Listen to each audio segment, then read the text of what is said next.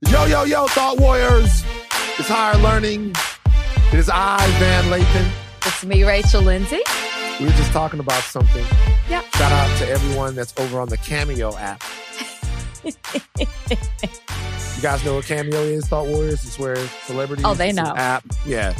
And you pay a certain amount of money and a celebrity will then give you a greeting, like a message. Everybody knows Cameo now. Yes. Who do you think right now is the highest priced person on Cameo? It's a great question. I don't know. Okay, people who are doing it for charity don't count, right? Because you have like the one-offs that come in just to do it to raise something. Chris Harrison is like 500 plus. Are there people more than that? 500 plus. Yeah. Chris Harrison. I see. Oh, they got Debbie Gibson on here. I would pay for a Debbie Gibson cameo. Would you? Yeah, get on there and do I Think We're Alone Now. Is that her or is that Tiffany? No. Aren't they the same person? No, Debbie Gibson and Tiffany. Wow, you racist I think we're alone now. No, I thought her nickname was like Tiffany, but her real name was Debbie Gibson. What? I thought Tiffany was like the stage name. You are not going to be let into the white villages anymore. You are all out of here, man. No, like Debbie Gibson and Tiffany, they were like rivals. Rivals, like Britney and Christina. Like a Britney and Christina for the late 80s. I'm looking right now. It's got, so Debbie Gibson is $249. I think that's actually low for Debbie Gibson. It's a different generation. I'm telling you, Chris Harrison's like 500 plus. Let's sort by price, high to low. Let's see who the highest person, Caitlyn Jenner. Oh, how much is Caitlyn?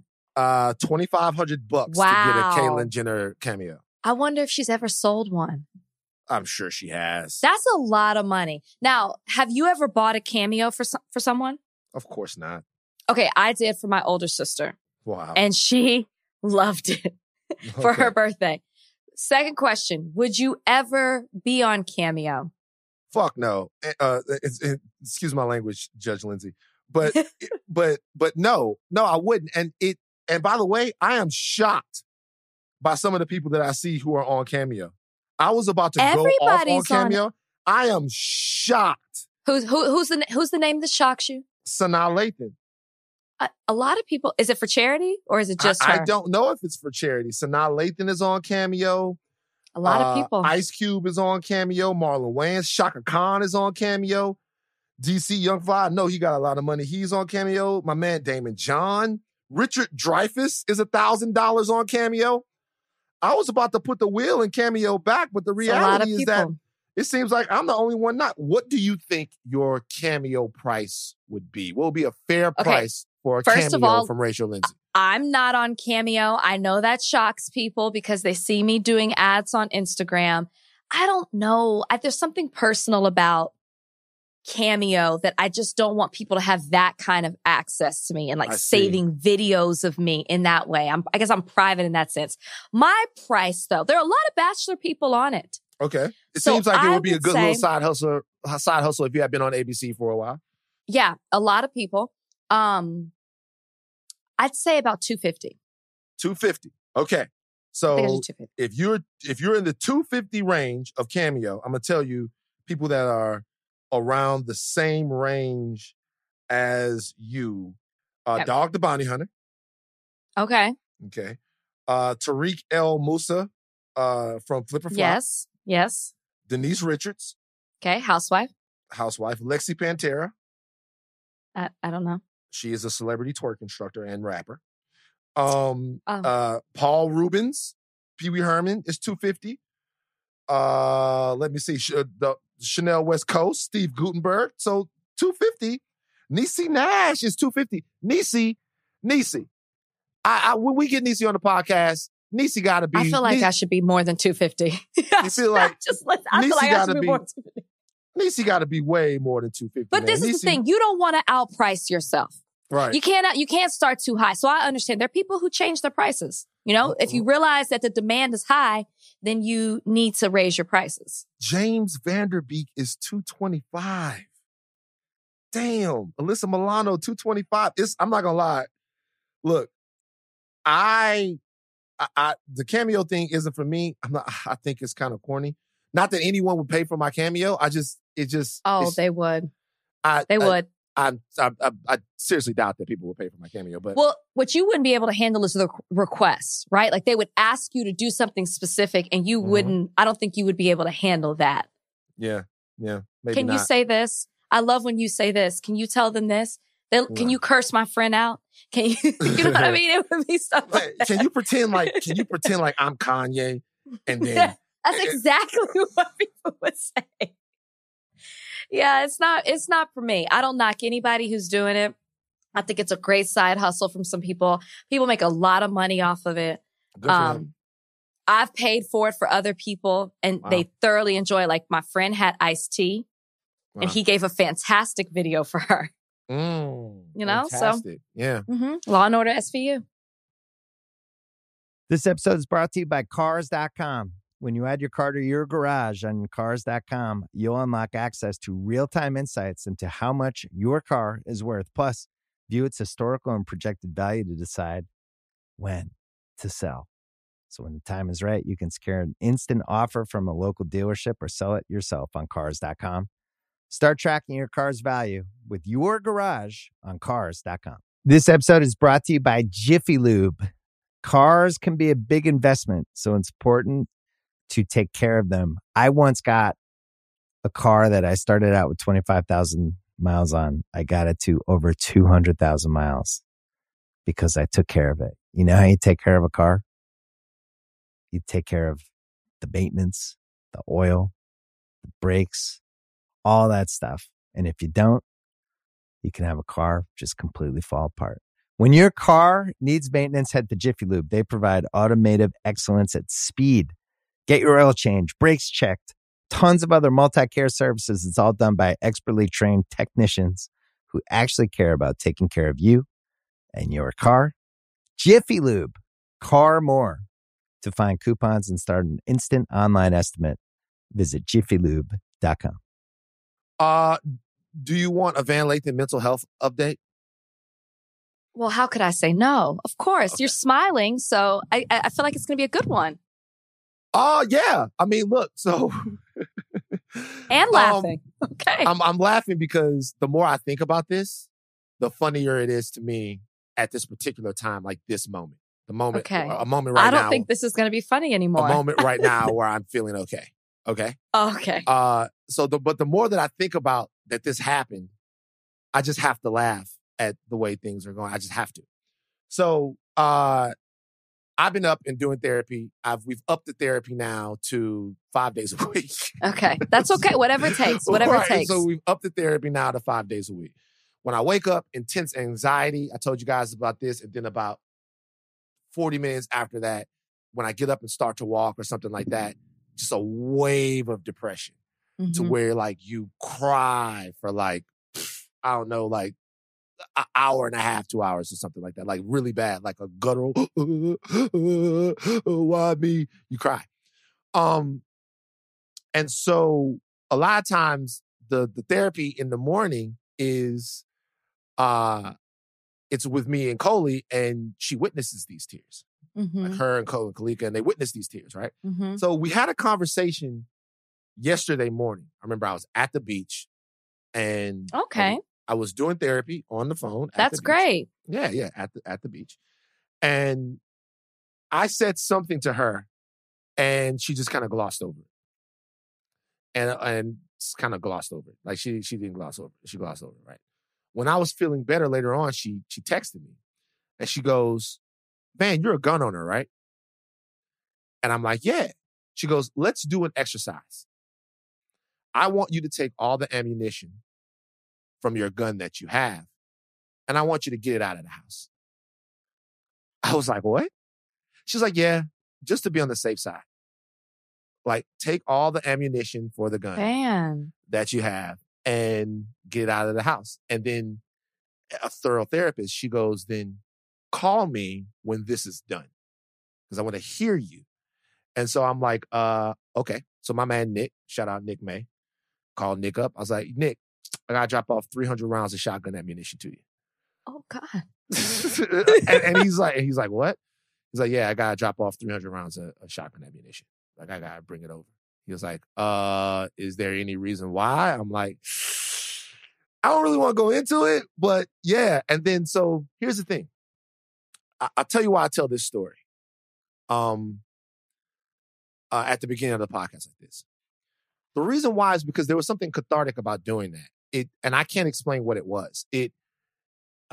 Most times in my life when I'm feeling okay, if you ask me to do something like that, I'll say that I'm going to do it and then I never will. You know what I mean? But in this particular point, being active in your healing, being active in your self-care or your self-protection with a team of people around you, including Kalika, including people from this new place I'm trying tomorrow and all of this stuff like this, it felt good. It felt good to get up and actually go do it. Because think about it. Like, you're at home, you're in the doldrums, but to do this, you got to go and you got to load up the shells and then you got to put them in the car and then you got to drive and then you see people skateboard and stuff like that. It's like little things like that that kind of get you out of your head. But so every single day is Groundhog's Day, right? It's like, I level out in the evening, but in the morning it's like terrible, right? So, but once I get clarity, I then think about, I can reflect humorously on how fucked up I was just a couple of hours ago. Okay. And it's funny.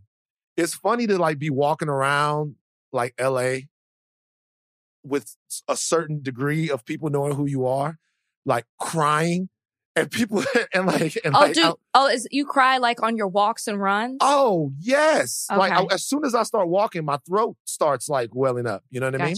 Like I can't control it. I really don't know what's going on.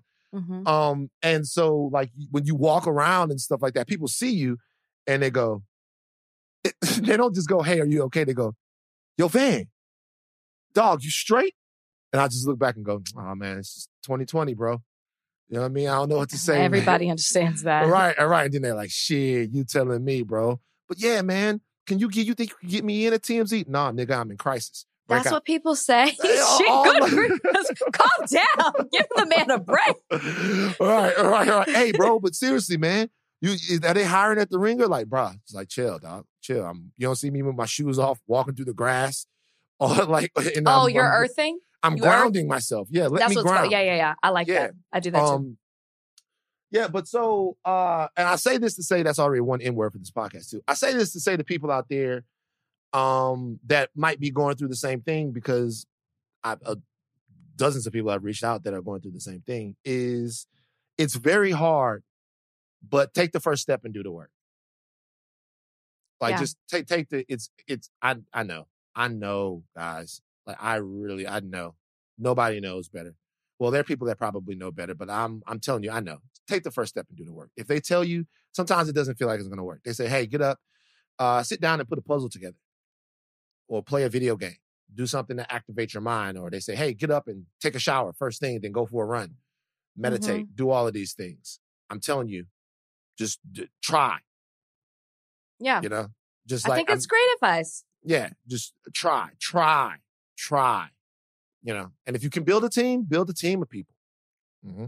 I'll tell you, Van, I'm not laughing. I found no humor in what you just said, but I am glad you're okay. I am glad you're okay.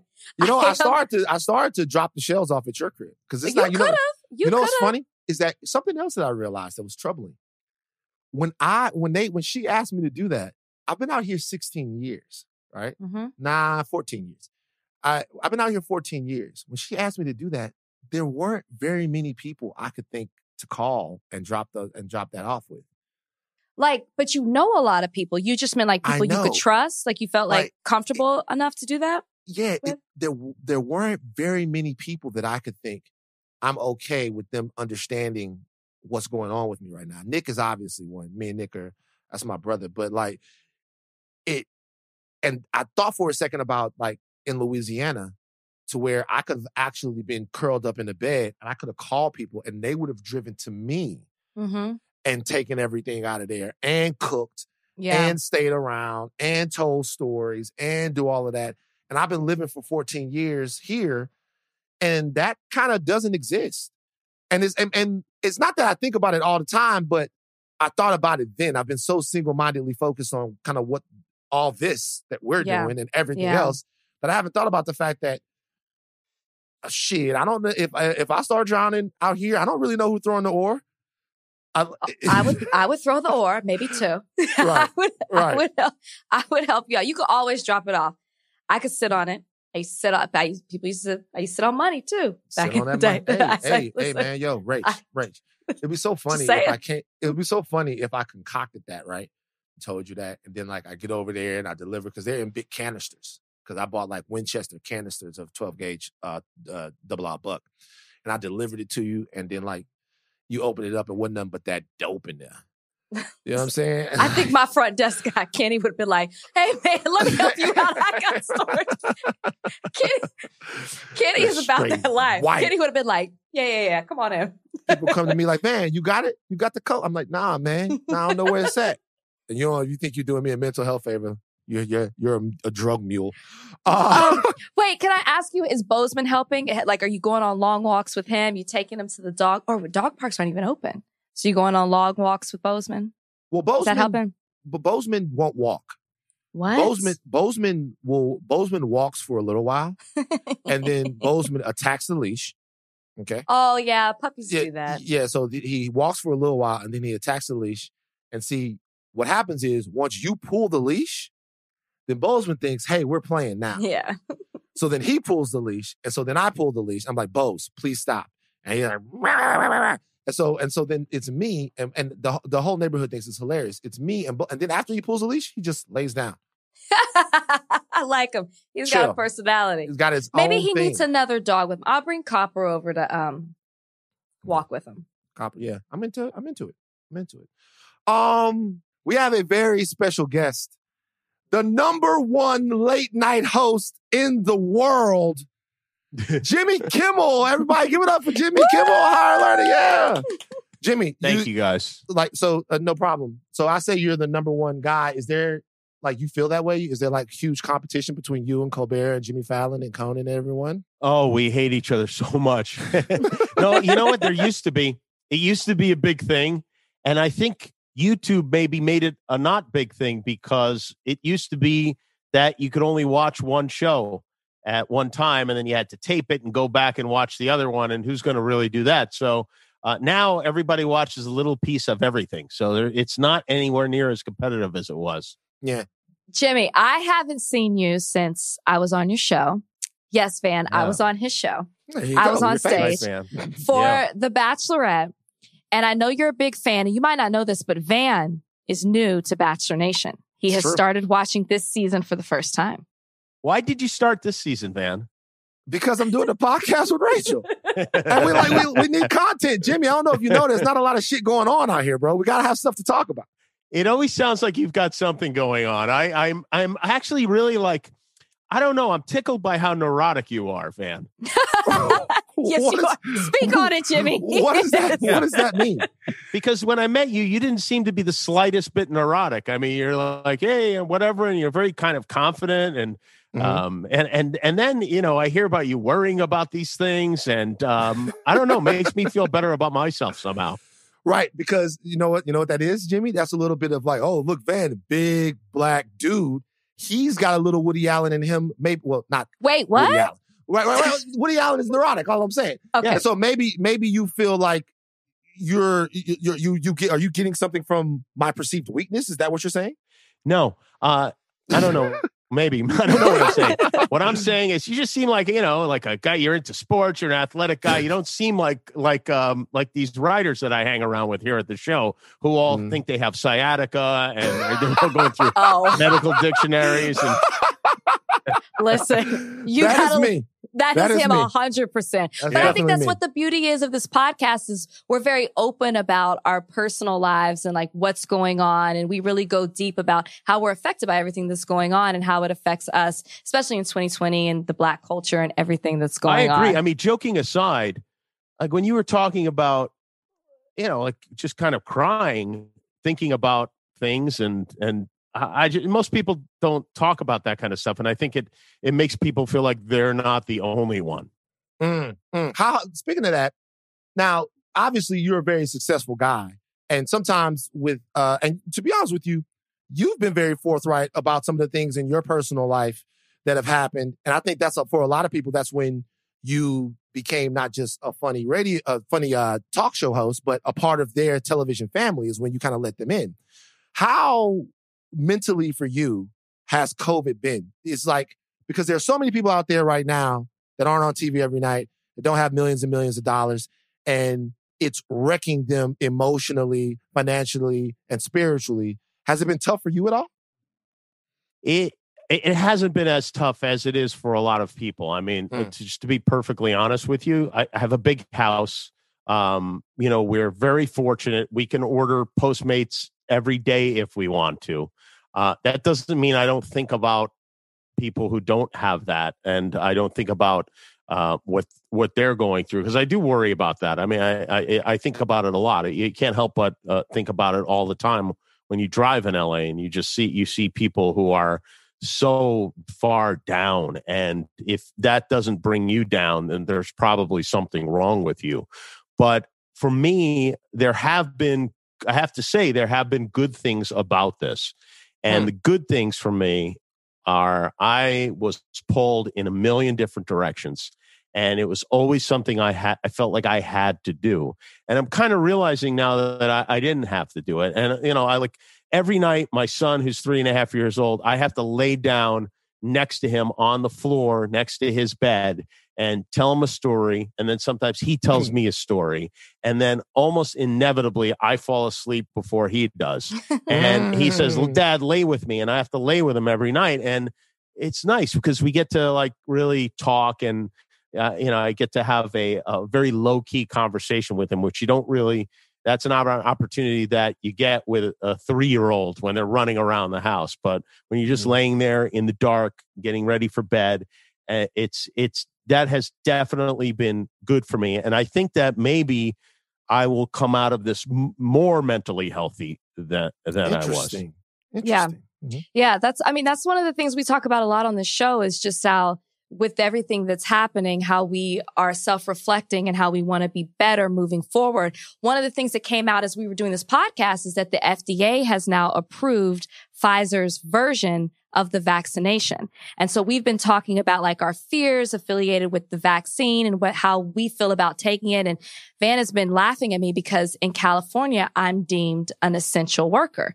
That Ridiculous. means that means you are too, Jimmy. Because we do television. We're technically deemed essential workers. How do you feel about taking the vaccination? Vaccine? I think we're essential workers from the standpoint of being allowed to work. I don't think we're essential workers from the standpoint of moving up in the line to get the vaccine. I would never, ever want to move ahead of an old person or somebody that had some pre-existing condition, or a healthcare worker. I mean, the only situation in which I would see myself getting the vaccine, which I very much want to get, I would get it right now if it was available. But the only situation I would see is if I was doing it on television to set an example of some kind, because we do know that it's so important that, these people have been working on this vaccine for, furiously for months and months now to try to get it ready. And now the idea that more than half of Americans want to wait and see how it goes before they take it it's not something I understand. Right. It's just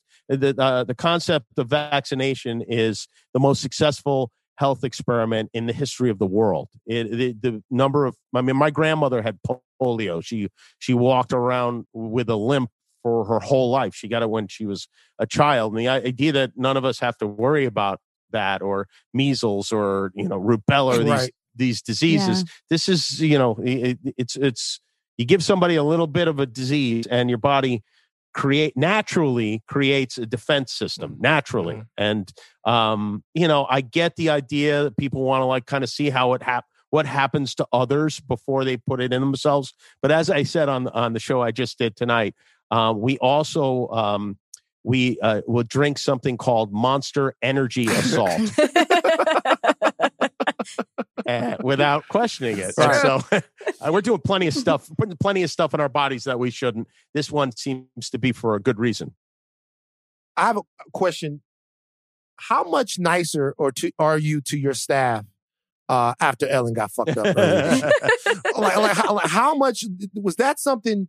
Because they really came at her with the full weight of the internet and the Twitter sphere. Did that make you add some people to the holiday list? I mean, because, once one falls, I was waiting for a string of them. I was waiting for you to get it, for Colbert to get it, for Fallon to get it, for all of them. Did it change anything?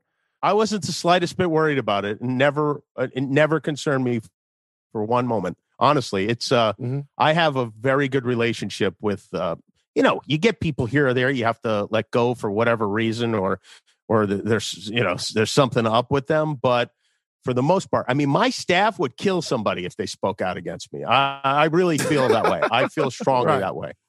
I have to say, as a person who's been there not once but twice, Van, everybody is professional, above board with everything. I thoroughly enjoyed my time. I've been lucky show, because I don't like to fire people.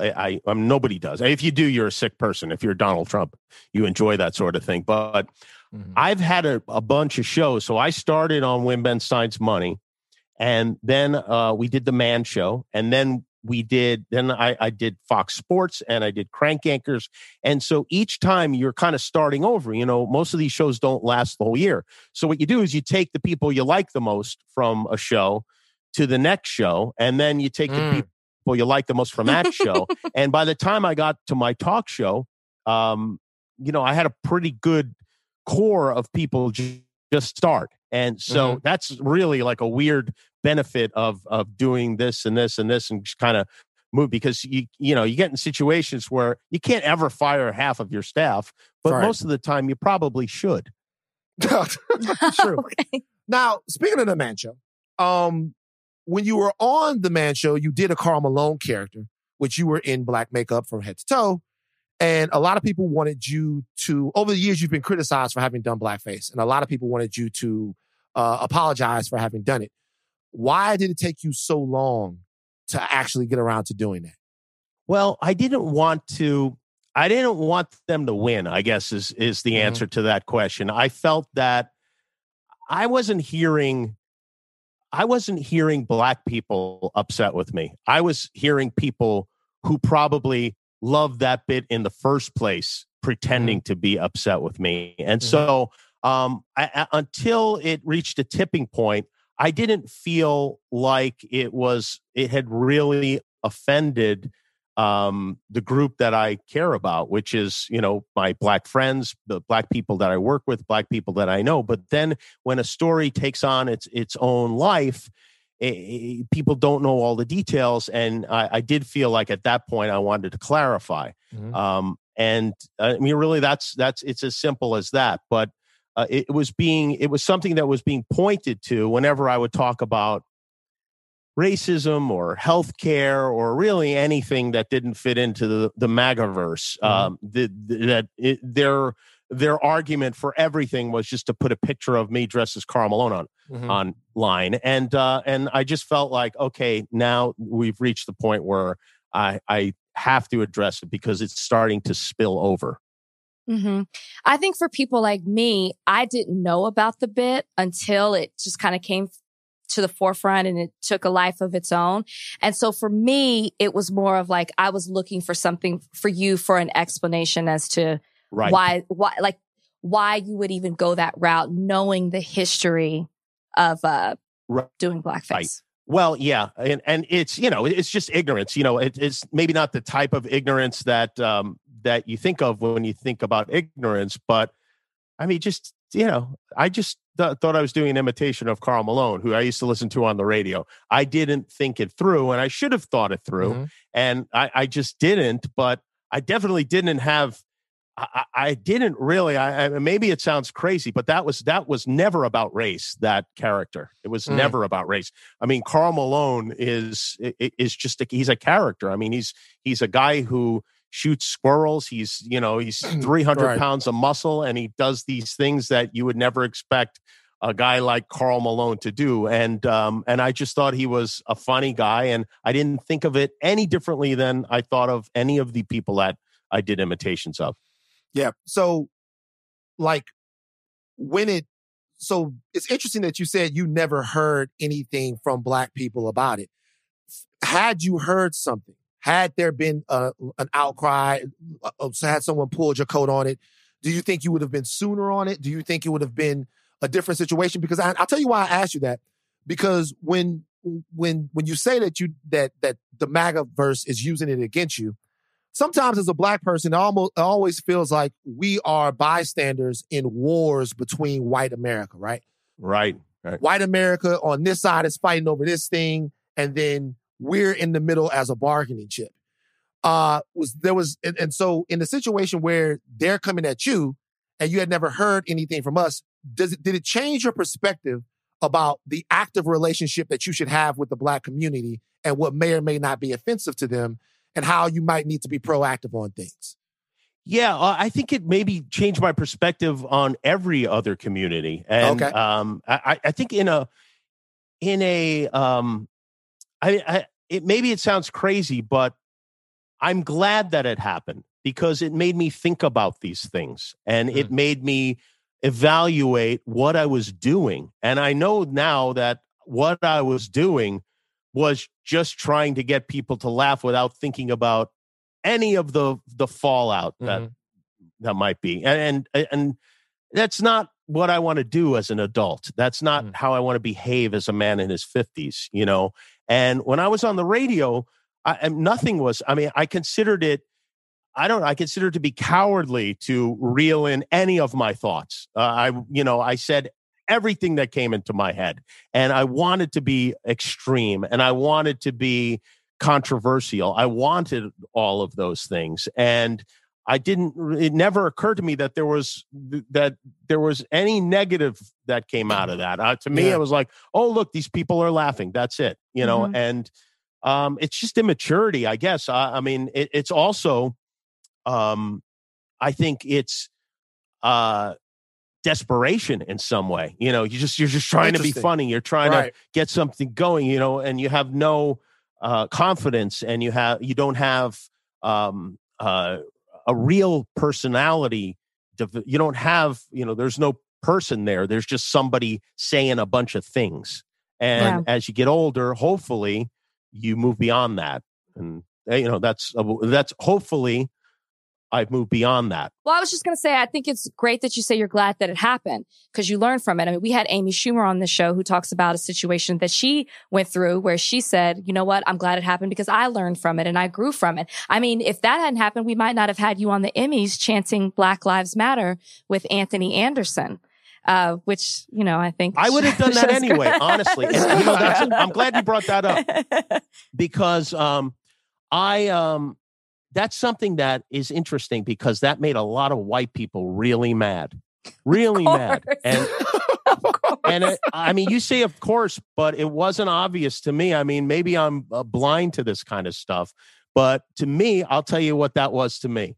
Anthony is one of my good friends, and we came up with a funny comedy bit that I felt had a positive message, and that was the end of it, and but a lot of white people, I think, who are men especially, who are scared of losing whatever imagined control they have over their neighborhoods, their country, their job, whatever it is, that there is a fear, and it's always about fear. We're very they act as if I'd surrendered somehow. And and I never imagined that would. All I was wondering is like, oh, okay, is this going to be funny or not? Right. And also, people don't seem to understand the nature of scripted comedy either. Like, we planned every minute detail of that bit. Right. We rehearsed it. We refined it. That was not Anthony didn't come in and strong arm me in that situation. We worked on that together. Right. And sometimes it's really weird. I like to take it as a compliment, I guess, because you want it to feel as natural as it is. But I remember one time in particular, I had, after many years of making fun of him, I had Matt Damon come on the show, and I did an intro that was so long. It went on for minutes that we ran out of time for him just as his butt hit the seat on the show. And then we had a fake fight and we were screaming at each other and he was screaming at me and so many people were mad at me. So many people. And like, if you just sit there and go like, wait a minute, in what universe do you think this was real? Right. This was not real. Yeah. But it's funny. There are people that are still like mad at me to this day that I did that to him. It's like, you got to be kidding. But stop fucking over Will Hunting. You obviously throughout your career have friends of all different political spectrums, right? Yes. All over the place. How do you deal? Because see, here's the thing with me. Black dude, 40 years old. I don't have any Trump Republican friends. I don't. Is it possible to be friends with a Trump supporter? Can it be done with kind of how things are right now? Well, I assume you're talking about Adam Carolla. And I do want to say that although most people think he is not a Trump supporter. Oh, no, I wasn't talking about Adam specifically. Yeah. I was like, I've worked with Adam. Yeah. I wasn't talking about Adam specifically, but yeah. Well, I don't, the only other friend I have who's a Trump supporter is Ben Stein. I mean, that's not true. Actually, now I'm thinking in my life, I do have it. And I have more family members than friends who are Trump supporters. And I think part of that is because I live in LA and, and it is a bubble for sure. It's very hard. And my approach to it is I want to try to effectively convince them that, I don't want to say what they think is wrong, but I do think it's wrong. I do think it's wrong to support the guy. And I will tell you that in almost every case, there's one particular issue that Trump is like, for instance, I have some friends who are Jewish who think Trump is pro-Israel. Right. And I don't think Trump's pro-Israel. I think he saw that as a way to grab a particular demographic. And I think that he's a complete phony. I don't think he's more pro-Israel than Joe Biden by any stretch of the imagination. I don't think he's pro anyone other than Donald Trump. But I don't know. I mean, I know some people who don't believe there were dinosaurs, and it's very hard to. What are you talking about? I'm not kidding. Who doesn't believe that dinosaurs ever existed? Yes. Yeah, I know people like that. What the fuck are y'all talking about? Though, we got the bones, dog. Like what are those? Like they were man-made. The bones are one of the most puzzling conspiracies of all time. There seems to be I don't know if it's the museum people who are in on this or if it's the people who make plastic Tyrannosaurus Rexes. Or Steven Spielberg and Michael Maybe Crichton. it's Spielberg. Maybe it's Spielberg. Spielberg had the whole thing drummed up in the past so he could have a franchise and all of that. That's one, look, coming from the hood, I've heard every conspiracy that there is. But the no dinosaurs one is actually one I've never heard before. Oh, yeah. That's the thing. People think that you can't rationalize believing in the Bible and dinosaurs. I guess my last question for you is that's it? This is it? You want to, look, we can keep you here as long as you want. Yeah, let's keep going. Come on. I listen to the show. Now I'm on. So here we go. Okay. Well, I want to know something like, for you specifically, what was the importance of the change, right? Like, you seem like a fucking complete 180. I just watched an episode of you and Adam on Politically Incorrect. And right. Yeah. I used to do that show a lot. But this one specifically was you and Adam versus the two ladies, and they had put out that book, The Rules. Remember that? The Rules, right. And you guys were demolishing them. Not in like a disrespectful way, but it was just super aggressive. And now you're kind of like America's sort of late night host dad almost. Like, what in your life changed you from being that to that? I remember you were on the fucking show early days doing an interview with Suge in a bulletproof vest. That's right. That is totally different from now. And I'm always interested in what makes people grow and change and evolve, and like what was it for you? Like, how did you become who you are now? Well, for the record, if I did another interview with Suge, I would still be wearing a bulletproof vest. You still wear the Smart vest. man. Okay. Smart man. Yeah, I got but and remind me to tell you a Suge story in a minute after I answer this question, because I have a really good story about that. We went to college together. We both went to UNLV at the same time. We didn't hang out, but yeah. But you know what? I was never the guy on the Man Show. When I was on the Man Show, people didn't know. I mean, people couldn't believe I had children. In fact, I think in that episode, one of those women said, well, yeah, this is why you guys aren't married. And you said, I'm married. Yeah, I've been married for 10 years at that time. I don't know what it was. Yeah. And she was shocked. But I played a character on the radio called Jimmy the Sports Guy. And it started as a character called Vinny the Sports Punk. And the idea was Vinny was this Italian guy with a gambling problem who lived with his mother. And that was part of my shtick, is I would actually play my own mother yelling at me from the background.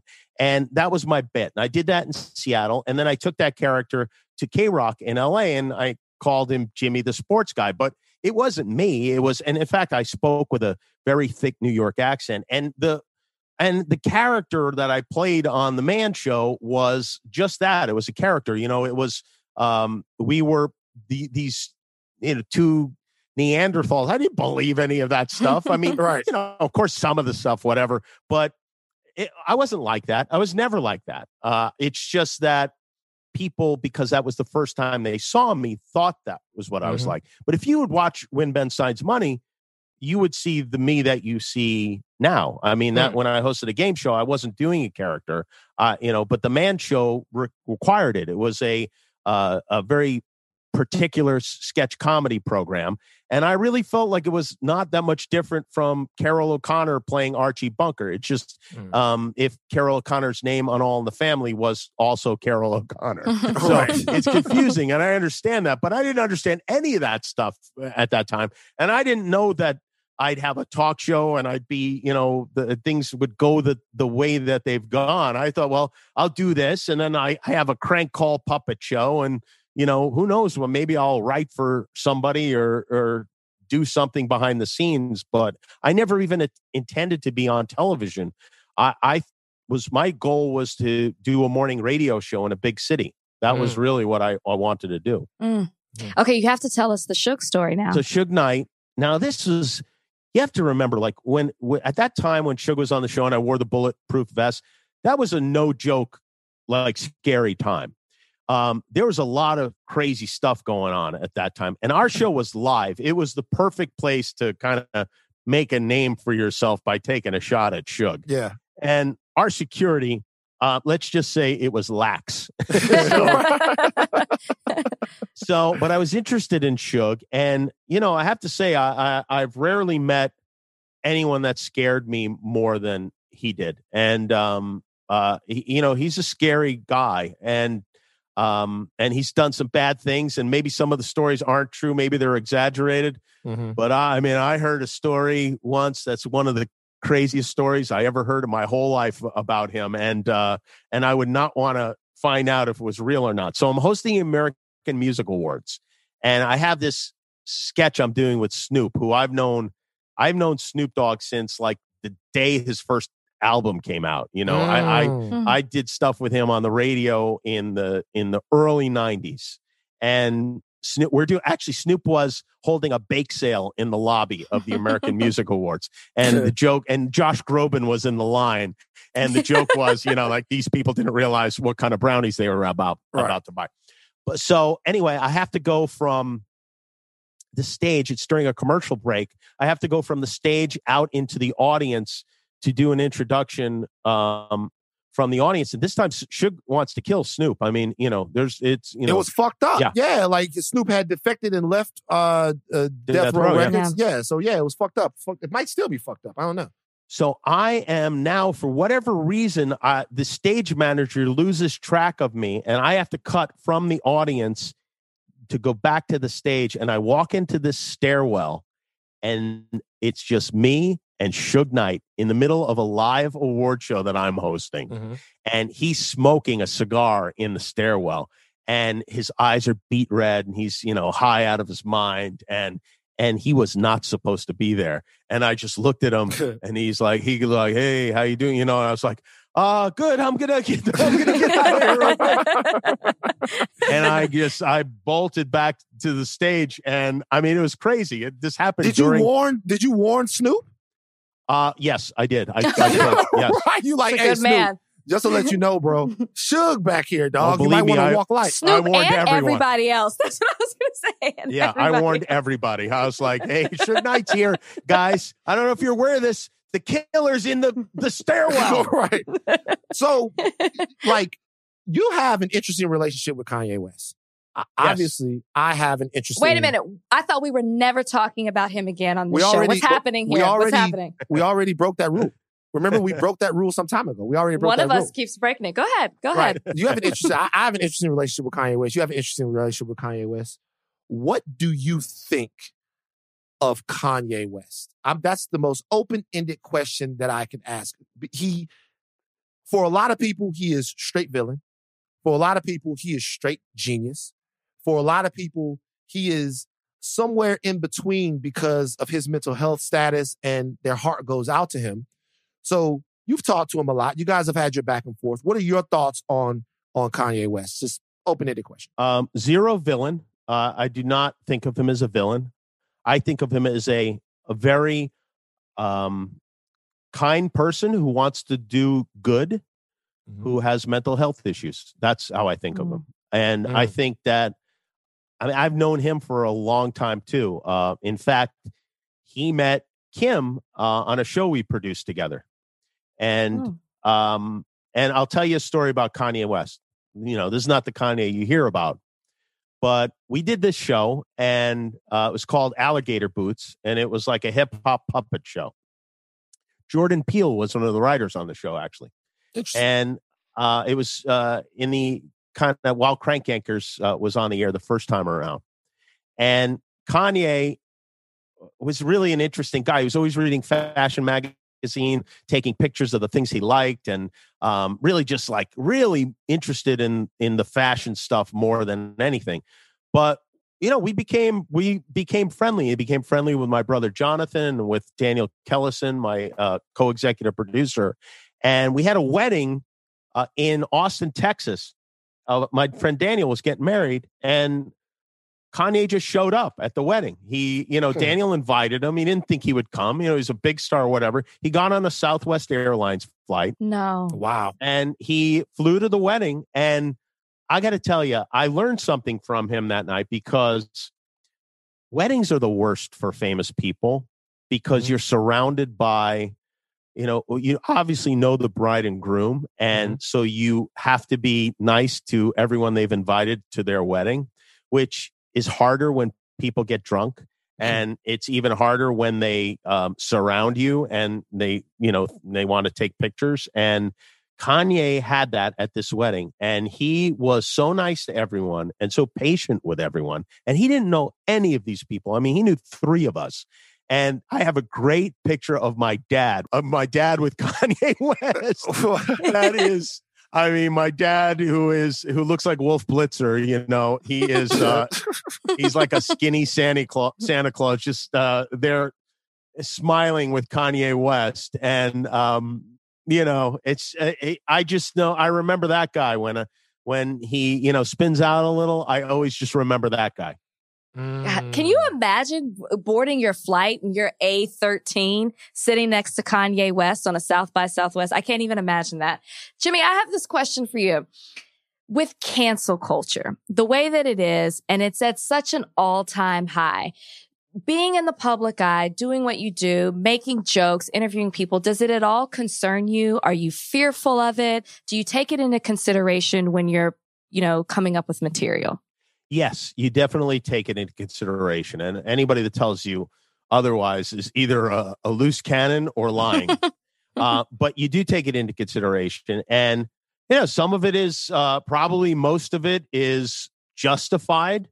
Some of it, there only seems to be one option. And that option is canceling that person permanently, banishing them from show business or from the planet Earth. And I do wish there were some more shades of gray there. Right. Because, I don't even want to mention particular names, but, there is a difference between Harvey Weinstein and most everyone else, you know, and, Sure. And yet there doesn't always seem to be. And I think a lot of it is driven by a tiny group of people who are, who seem to enjoy tearing others apart. Yeah. Well, you know what the interesting thing about it is like, the interesting thing about it is, and the thing that I struggle with it is that I'm going to be honest with you here. The honest part of me is I sometimes feel like, honestly, that it's time for the white American power structure just to get kicked in their nuts a little bit, if I'm being real. And that's not, it for me, when I think about cancel culture as the overcorrection for us to get to the baseline. Like there's always an overcorrection of things, right? Because things were running so rampant, man. Especially now, I look back at old things that I watched back in the day, and I'm like, God damn, they were really wild. Now, I don't know if things were different then, but looking at it through my eyes now, I think, was everybody that was the butt of all of these jokes that were they just miserable the whole time and had zero voice to speak out? And are we living in a time now when those people can actually make a collective effort to come together and speak out?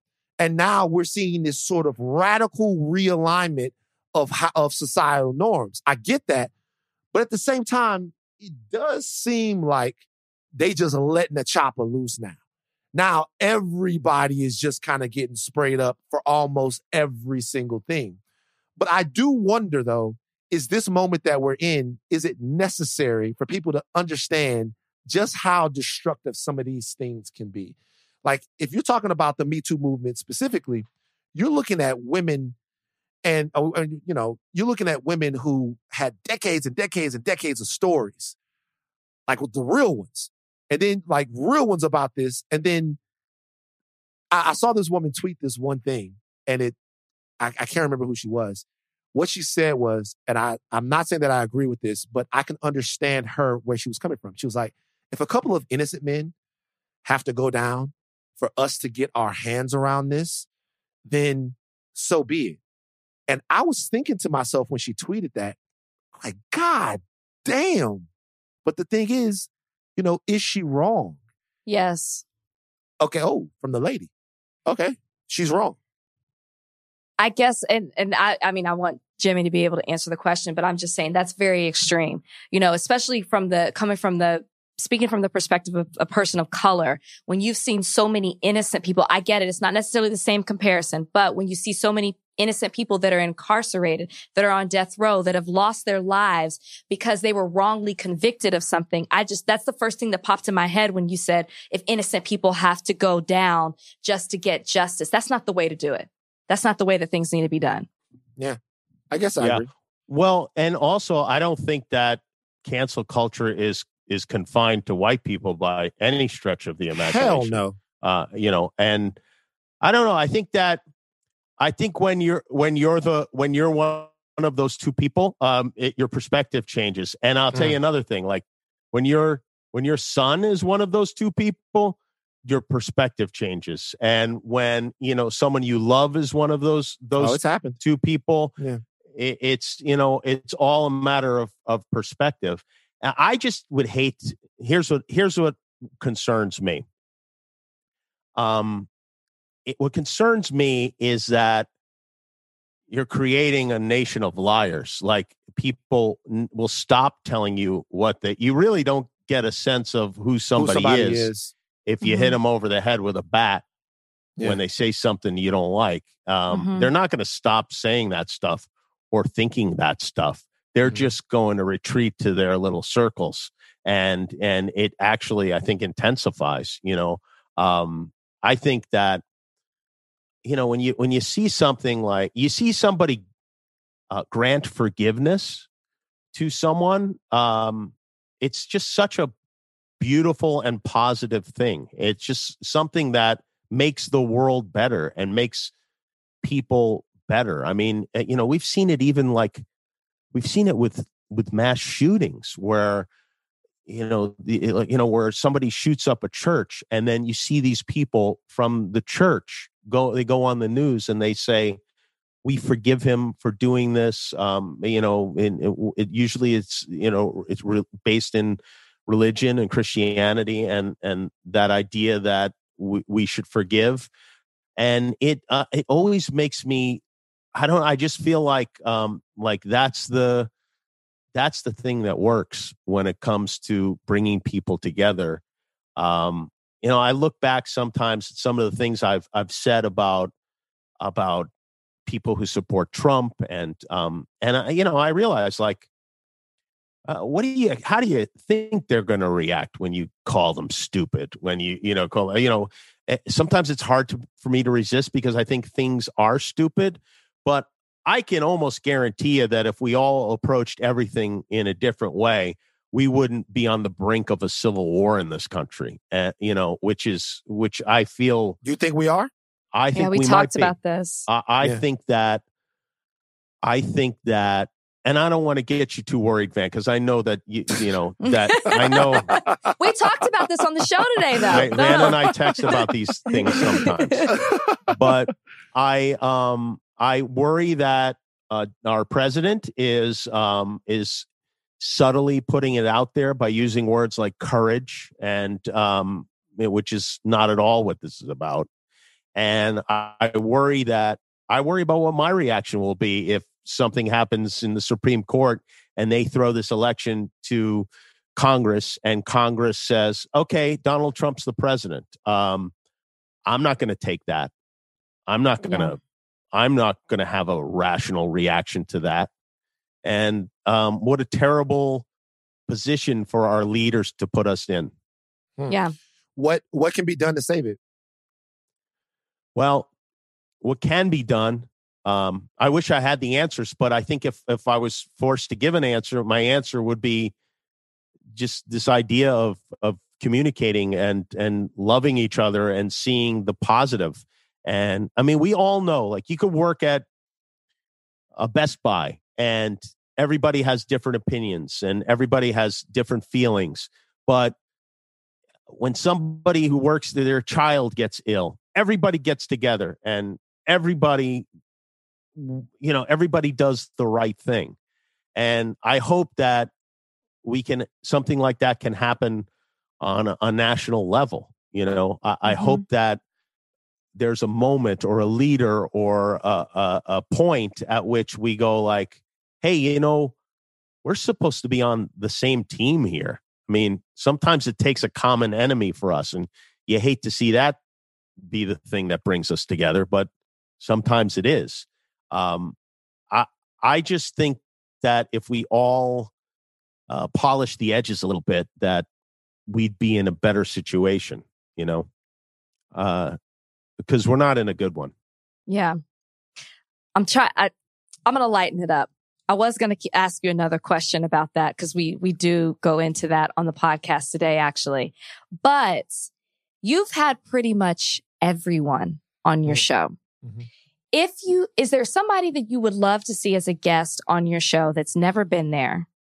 And then on the other end, if you could have somebody on your show that is no longer with us, who would you have? Well, I think as far as who's no longer with us, I would love to have Kurt Vonnegut, the writer, on the show. He's somebody that I think is somebody I love reading, and who as a human being I admire greatly. He's somebody I would love to have on the show. Of course, there are people like Abraham Lincoln or these people through history that would be fascinating, but just as far as people who've died within the modern era, he'd be somebody I'd love to talk to. And a person I'd love to have on the show, and you're right, I have had most everybody on the show, is Banksy, because I'm so interested in who he is and what his motivation is. And I think that he's a very positive force, and I love his work. I think he's very clever. I don't know if you ever seen that documentary they made about him. Yeah. Exit to the Gift Shop. It's I just think he's great. And he's somebody that I would love to have on. Yeah. Jimmy, look, man. Wait a minute. Before you wrap it up, Van. Uh-huh. Oh. I heard you guys talking, and I heard you say that somebody told you not to say the N-word on the podcast anymore. And you would not reveal the identity. Yeah, I didn't even ask who it was. I know you didn't. I noticed that. I know you didn't. I tried to be nice. Because you knew you wouldn't get the answer out of him. Was it? And I'm only going to guess once. I'm not going to go through a laundry list, but I want you to promise me that if I guess the right name, you will tell me that I got you. Okay. Was it Sarah Jessica Parker?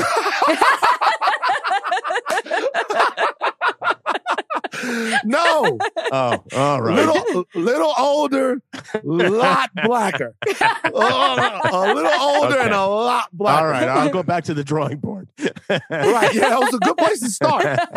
Good place to start. Jimmy, man, thank you for doing this. Thank you for My pleasure. That was fun. Bro. You guys are great. I love listening to you. I think it's interesting. I think you have great chemistry. I think you guys are, I think, Rachel, you might be the only good thing that ever came out of those Bachelorette shows. Thank you that means so much coming from you. You know, I feel like I can be my real self on this podcast. We love doing it. Thank you so much for being You got on anything here. to plug? Is there anything to plug? You just continue to take over the world one viewer at a time there. I just I do the show every night, and that's and then I go home and I lay down next to a 3-year-old. So I'm gonna go do that now. We have the same birthday. Your son and I have the same birthday. Oh, Whoopi has the same birthday as well as us. It's a popular day. And Whoopi sends me a present every year on my birthday, which is very sweet. That's fucking amazing. It's always pop. Oh, yes. Speaking of that, not a flex. But speaking of gifts, not a flex. This is normal on the podcast. It's not a flex at all. Go ahead. Quick story. Me and Jimmy met a couple of years ago, and my mother's gonna love the fact that I'm telling this story. Me and Jimmy met a couple of years ago, and somebody randomly hit me up and asked me for my address. Right, so give the address, and then this very nice fucking like farmer's meat packaging thing comes. It had like. It's a holiday gift. It had like fucking peanut butter in it. It had jelly in it. It had bacon in it. It had like, it's all this like from a farm or something like that. It's, hey, Merry Christmas. And I'm like, yo, this shit is really cool. It's very nice. My mother is in town. And I'm telling my mother's looking. And like, I'm telling my mother, I say, hey, that peanut butter, that all natural organic peanut butter that you're using, I want you to know, Jimmy Kimmel sent me that peanut butter. She's like, boy, you lying. I'm like, oh. Would you like to see the card? The card says on it, Jimmy and his family right there. Look at it. Boom. My mother, every time she made a fucking sandwich, every time she cooked bacon, every time she roasted coffee, bring, girl, you know what I'm doing? Over here roasting some Jimmy Kimmel coffee. What you talking about? Jimmy Kimmel, such a nice man, sent my baby this whole package of foods. They are such good friends. They go on vacations together and stuff like that. I know your son ain't never amounted to shit, but my son is friends with Jimmy Kimmel, and I'm just drinking some of the coffee right now. Wouldn't leave it alone. Well, let me tell you something. If you send me your mom's address, I will. I know you probably won't be seeing her, but I'll make sure she gets something to brag about to her friends this year. I got you, man. She would love that, bro. Appreciate you, Jimmy. Yeah, thank you so much. Thanks, guys. Take care. You too. Bye-bye. This episode is brought to you by Hyundai. You could be doing anything this week, right? You've got work, errands, friends, and a whole lot of fun in between. That's why the 2024 Hyundai Santa Fe is the capable SUV that's built for your life. With premium interiors, available wireless charging, and room for your whole cargo and crew. Okay, Hyundai. Visit HyundaiUSA.com to learn more about the all-new 2024 Hyundai Santa Fe. Sign up to The Economist for in-depth curated expert analysis of world events and topics ranging from business and culture to science and technology. You'll get the weekly digital edition, online-only articles, curated newsletters on politics, the markets, science, culture, and China, and full access to The Economist Podcast Plus. The Economist is independent journalism for independent thinking. Go to economist.com and get your first month free. Yes. So let me ask you a question. Okay. And I want to ask you a question is this is am I an asshole right here? Oh, no. Right? Okay. Am I an asshole? You're like 3 for 1 on these, but okay. 3 for 1 like asshole? Yeah, like you're winning in the asshole column. Okay. Well, let's talk about it. So a singer that I like a lot, been following her career for a long time, Mm-hmm. Sevyn Streeter. All right, do you know her? Yes. Girl I'm cool with is they're good cousins. They're good cousins. They're cousins, the first cousins. So yes, I've met Sevyn. I've met Sevyn before. You've met Sevyn. Mm-hmm. Sevyn is super talented. Mm-hmm. Okay. She's beautiful. All of the things, just a star. A Right. star. Okay? Right. A star. Now, she posted something a day ago that caught my eye. Okay. Right? This is it. Sevyn, unfortunately for our sister, has come down with the COVID. We wish her a speedy recovery from it, and all the health in the world. This is what Sevyn did to announce that she had COVID. She says, just got the word that I've tested positive for COVID. Now, this is on her Instagram, black background, white cursive writing. Mm-hmm. Just got the word that I've tested positive for COVID. Okay. I'm all good, but we'll be isolating for a little bit to protect those around me. And trust me, I'm doing everything so that I can deliver my new project, Drunken Words, Sober Thoughts, to y'all top of 2021. I have to make sure I'm being safe first. Love to everyone in these crazy times. Stay safe and stay healthy. Okay. Now, when I first saw that, I thought to myself, did Sevyn just promote her album during her COVID announcement? And if so, ain't that kind of fucked up? Like, am I an asshole for thinking that it's not appropriate to promote your album while you're making the announcement that you have COVID? Man, you're not an asshole on this one. Oh! You're not. It's not. There were so many ways she could have made this announcement without mentioning the album. She simply could have told us, hey guys, I have COVID. You know, I'm taking care of myself. I'm doing okay. Keep me in your thoughts and prayers. I'm hoping to be back healthier, better than ever. You know, that was it. Right.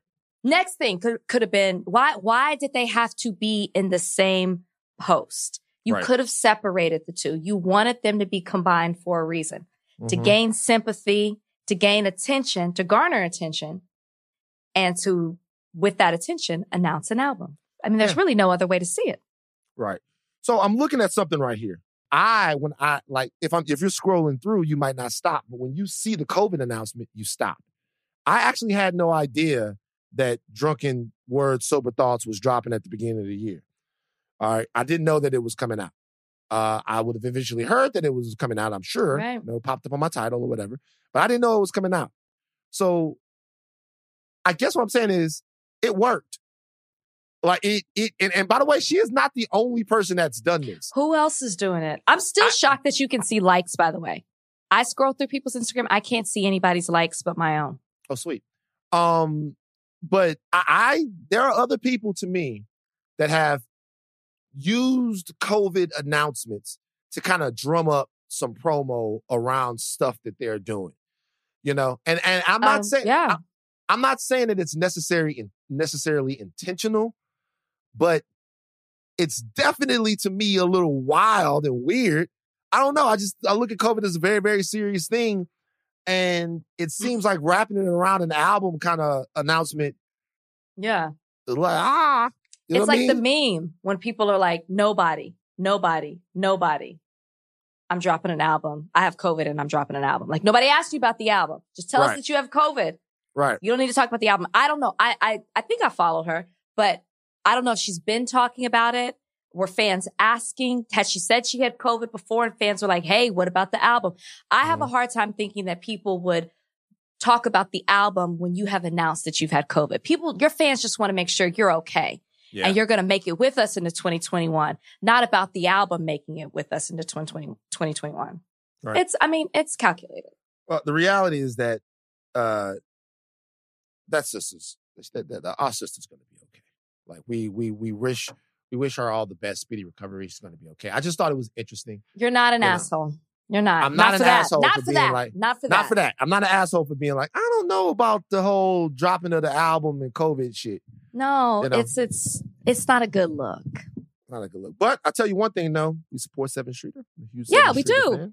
In saying Sober, that, drunken, can't wait for the album to come out. Yeah. Can't wait for the music. Drunken Words, Sober Thoughts. It worked. We're talking about it. We're getting it out there. And a lot of people here who might have not streamed her before, I mean, she's very successful, but a lot of people, they're going to go stream her and you're going to be fucking, like, delightfully surprised. You're going to get some new great music in your life. So go do that.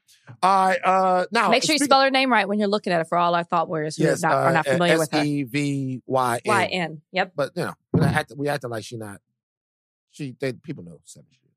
On the COVID front, a couple of other things. Number one, I don't know if you just saw this. The FDA approved 2 of the vaccines for emergency usage.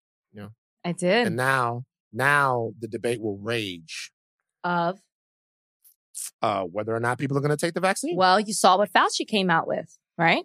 Fauci has said that the woman who created the drug is a Black woman. So African Americans should not be scared to take this vaccine because a Black woman was behind it. That is what Fauci has come out and said. Do we trust that? I'm not saying that there is not a Black woman that's involved, but does that make you feel any more comfortable to take this vaccine? I was comfortable taking it in the first place, but I don't like Are that. You?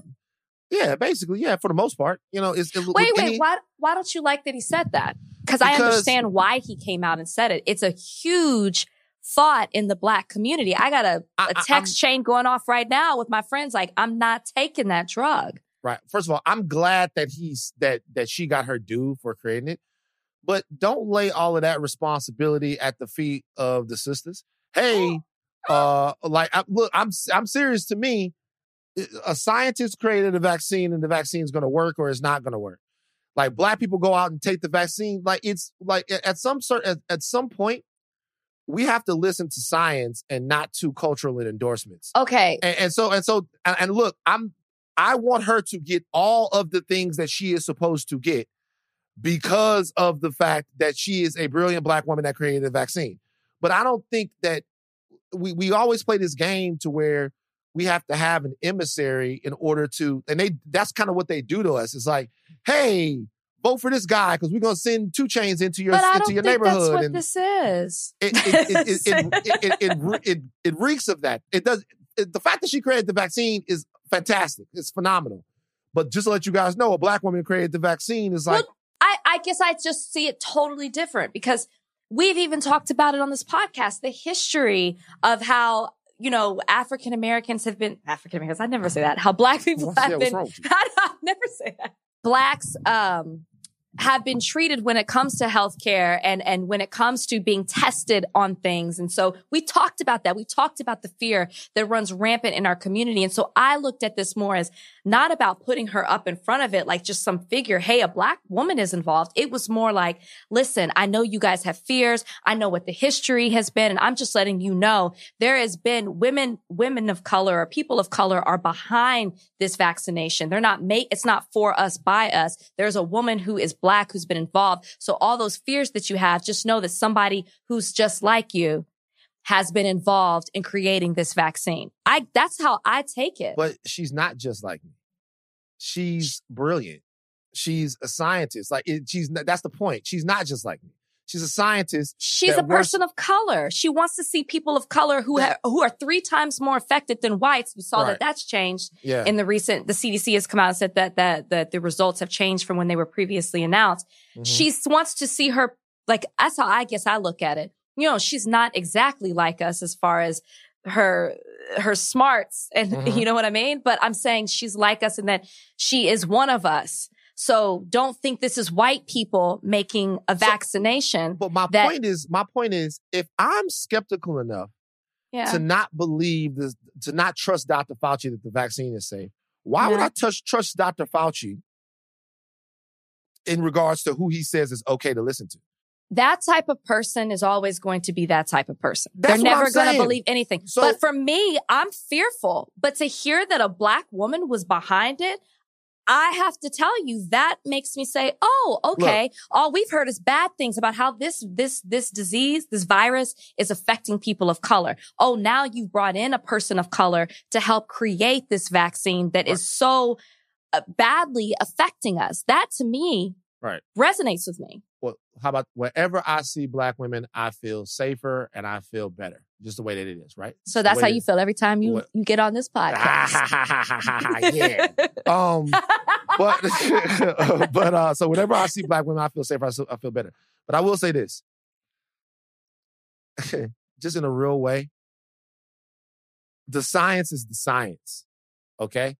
In this situation, the vaccine is no safer because of the ethnicity of the person who created the vaccine. It's just true. It's no safer. So what I'm talking about is if you want to use her as a conduit to get the message out to people and stuff like that, then let her speak for herself and let her talk about it. Fauci going, hey, just to let you know, somebody Black created it. Like that whole method of thinking, to me, I'm ready to do away with it. And it's not on the same lines, but I had people that would back in the day would say, hey, this person said I could do this, so I could do this. This person said that this was no more cultural passports in any way. I guess I don't see it that way.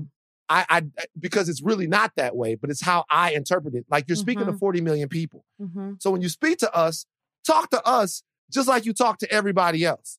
Like talk to us on some, like, where we can get it. There are definitely trust issues in the Black community as far as the way American history and things that have happened to us. But I'm telling you, if the legwork is done, you don't need to come through and coddle a bunch of people about this. I just don't look at it as coddling. I mean, I understand what you're saying, but for me, it was like, oh, okay, all these people don't look the same who are putting this out. Like I don't know. You're right. The science is the science. I understand that. But to know that we have these fears and to know that there is someone who's involved who can speak towards, I guess, how it's affecting us and what's going on, it does make me feel better. Maybe it's just, I don't know. It just makes me feel better. It's not a scientific thing. I just feel a little bit more comforted knowing somebody, I guess, is at the table. Look, here's the thing, man. If you really want to get some of the brothers I know to take the vaccine, give a pair of off-whites. Give a pair of off-whites. Off-white Nike lows. You don't even have to be off-whites. Like it could be regional. Like you want people to take the vaccine, this is easy work.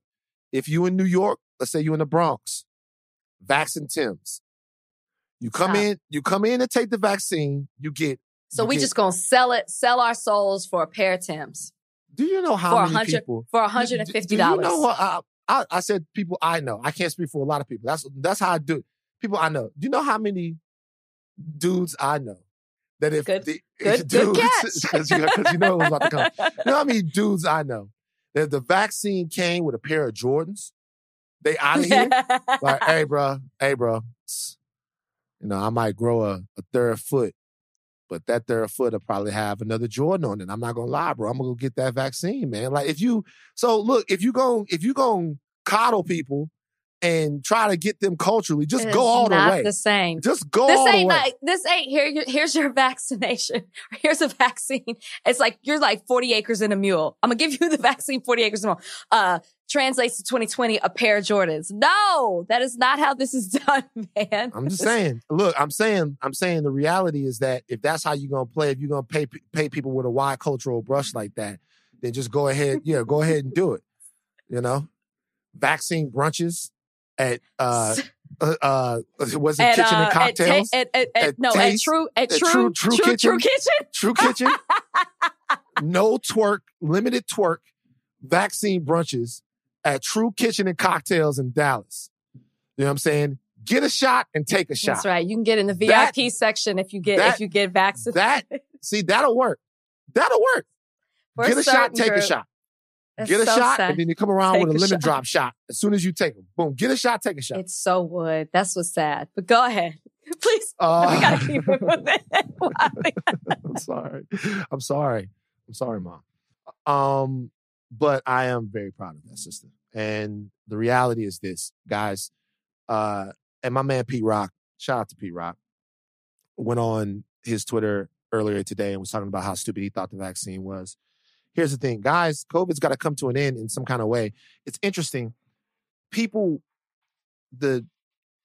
say, yo, I'm not going to take a vaccine. We've talked about this before. I'm not going to get into anything that I don't understand it, right? It's so dumb. Listen, I'm not saying that that's dumb. I'm saying you do that all the time. Like, tell me how the plane flies. You get in a plane, right? Tell me how the plane flies. Exactly. The flu. Tell me, yeah. You know what I'm saying? Tell me how to do this. And by the way, if you don't have measles, mumps, or polio, you've probably been vaccinated. If you've never had it before. Well, then you didn't have a choice. Now you have a choice. How many of y'all get vaccinated for the flu? Well, no, I mean, I don't ever get vaccinated for the flu because there's no reason to. Yeah, see, why don't you? Because I need those days off from work. That's really why you don't get vaccinated. Yeah, because I need those days off from work. I just don't do it. I would totally try to keep my immune. I don't take it. They used to have the flu shot lady come to TMZ. But to me, it's always better if you're actually sick so you don't have to fake it, because I would take TMZ, they knew it. They knew the first Tuesday of every month I wasn't coming to work. Monday I would come to work, and I'll tell you why. So this is the way I had it. What was the first Tuesday of every month? First Tuesday of every month, I wasn't coming to work. I was going to take a day off from work. I was going to be sick. Something was going to happen. I wasn't coming to work. Because we worked at TMZ 12 hours a day, 5 days a week, sometimes on weekends. You know what I mean? It was always, and it was nonstop. When the rest of the city would go on hiatus and stuff like that, we had nothing. It was a grind every single day, like a baseball season. And so for me, I just needed, every once in a while, I just needed a day to chill, play video games, go out and see the sun, do all that stuff like that. But you couldn't take Monday off because it was a heavy news day. Right. All right. You don't want to take Monday off. You can't take Friday off. Right. Because Friday, you're getting all the stories for the weekend. Wednesday and Thursday are the two littest days. You don't want to take those off. The only throwaway day of the week was Tuesday. So when the flu shot lady would come around, everybody would be like, Van, get a flu shot. Van, get a flu shot. And I'd be like, why would I get a flu shot when y'all know I'm going to get the flu in 3 weeks? Listen, you get the flu. I don't want it, but I try to just keep my immune system. I could try to avoid shots. I don't have to take them. I don't know where I stand. I mean, I just don't want to be the first one to take it. I understand it. We won't be, because it's going to be dished out in certain waves. But right. when we're dished out, I don't know where you fall in. I'm going to fall under essential workers. Maybe you'll fall under essential workers. Why are you an essential worker? In California, I'm deemed an essential worker because I go in the studio every day for extra. That is the most California piece of horse shit bullshit I've ever heard before. I'm not a frontline worker. So I'm in a different wave. I'm not frontline. You should refuse the vaccine. I'm not frontline. I'm in the third wave. You should refuse the vaccine. I'm still on the fence about taking it. No, you can't be on the fence about taking it. You got to get vaccinated. I just don't know how quickly I want to, and then this new report coming out about Bell's palsy and people getting it did you see that? Did you see that? You guys, 70% of the country has to be vaccinated for us to put COVID to bed. We have to get vaccinated. You have to get vaccinated, guys. I will eventually. I will eventually, but you're telling me to turn down. Apparently, I'll be in the third wave. I'll be above most because of being an essential worker, and you're telling me to turn it down. I'm telling you, as people at Walmart that see 100 people a day, they're essential workers. They'll get it too. They're with me too. Don't take a dose away from somebody who's really essential. We're all in the same business. In California, entertainment is considered. I'm just telling you what Governor Newsom said. Entertainment. Look at the order. Entertainment is considered, because we produce news every single day. News. So it's called news and entertainment. We do news every single day. We're considered an essential worker, like a grocery store worker. You think that Billy Bush deserves a COVID vaccine? Seriously. You think Billy Bush deserves a COVID vaccine? I don't want to say anybody deserves something more than another. I'm just telling you by order from the governor what we are deemed as. I didn't say that I lobbied for that. I didn't say I'm an advocate for being deemed an essential worker. I was shocked, but I was like, California. Let's take a break. Hi, I'm Daniel, founder of Pretty Litter. Did you know cats tend to hide symptoms of sickness and pain? I learned this the hard way after losing my cat, Gingy. So I created Pretty Litter, a health monitoring litter that helps detect early signs of illness by changing colors, saving you money and potentially your cat's life. Pretty Litter is veterinarian developed, and it's the easiest way to keep tabs on your fur baby's health right at home. Go to prettylitter.com and use code SPOTIFY for 20% off your first order and a free cat toy. Terms and conditions apply. See site for details. This episode is brought to you by Etsy. Looking to instantly upgrade your Mother's Day gift from typical to meaningful? Shop Etsy. Now until May 12th, get up to 30% off personalized jewelry, style, decor, and so many other items Mom will love. And if you want her to know you put a ton of thought into her present, use Gift Mode. Gift Mode on Etsy takes the stress out of gifting so you can easily find well-crafted, original, and affordable pieces from small shops. Just tap or click Gift Mode on your Etsy app or Etsy.com. Then answer a few short questions about Mom, and Gift Mode instantly gives you curated ideas based on hundreds of personas. Need something original and affordable for Mother's Day? Etsy has it. Shop until May 12th for up to 30% off gifts for Mom. Terms apply. All right. It was a monumental guest on the Red Table Talk. This is a big deal. Olivia Jade, the daughter of Lori Loughlin. The daughter of Lori Loughlin, who was the public enemy number one in the Varsity Blues scandal. If you guys don't remember what the Varsity Blues scandal was, it was an FBI operation to take down kids, wealthy kids, USC kids primarily, but from some other schools as well, that were juking the system using this guy to help them get into school. There was this guy who would falsify your records and do all kinds of different stuff, lie about things that you had did, and then, get you preferred access into USC. And of course, USC being a private school, if you get in, that means another student does not. Olivia Jade was like on YouTube and all of that stuff like that. She was becoming big on YouTube. You guys remember Lori Loughlin. She was the aunt on Aunt Becky. Aunt Becky on Aunt Becky Full House. On Full House. Yeah. And her daughter looks just like her. Very beautiful young lady. And she lost all her YouTube stuff because she was college admissions. Because she's a cheat. Criminal. She's a cheater. She went on the Red Table Talk to talk to Willow, Jada, and Adrienne about this whole thing. And I think my question was, who fucking cares?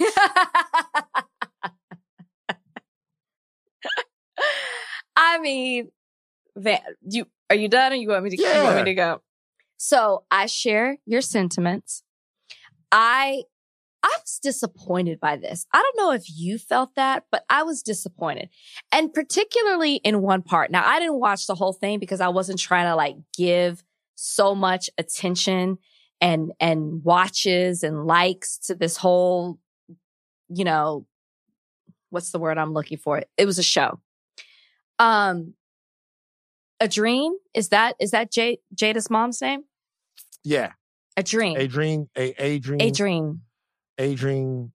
Banfield Jones, Jada's mom. Okay, Adrienne. Mm-hmm. There's this moment where she says she gets upset. And she's like, at the end of all of this, you did all of this, but you're still going to be okay. Yeah, your parents went to jail. You might have lost your sponsorships on social, but you're still okay. And I had a problem with this because I get that part of the whole shtick was for them to call her out because they would have been, people are already upset that they did this, but it would have been worse if they didn't challenge her and call her out. So I guess that's part of the display. But you're part of the problem by bringing her onto your platform. For you to call her out and say, okay, you're going to be okay. I feel like you're feeding into this. You're contributing to making it okay, right? Like you're giving her a platform. You're giving her attention. You're giving her empathy. You're giving her grace. And at the end of the day, she's going to say her piece, say whatever, but you're giving people the opportunity to empathize with her. And at the end of the day, she's going to get a book deal. She's going to get a reality TV show. She'll get her sponsorships back. And all because you gave her a platform to speak out and to be understood. I would have never wanted to contribute to that. Rach, Ever. just to cut in, does it change your mind at all that according to Yahoo, Adrienne Banfield-Jones said she fought tooth and nail to not have her on, did. and that is her being here is the epitome of white privilege, is what she said.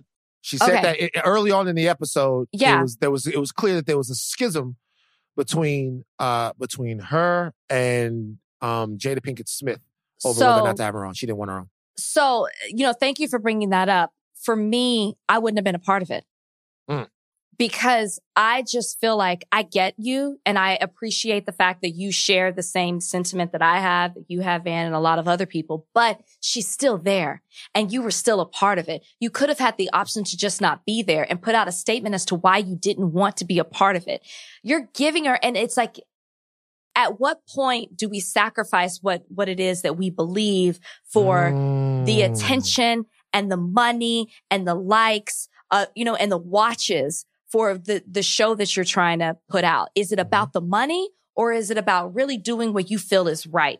And I guess that's what I have such an issue with to bring her on. We didn't even really need to talk about her. Her parents have been convicted. They're currently in jail.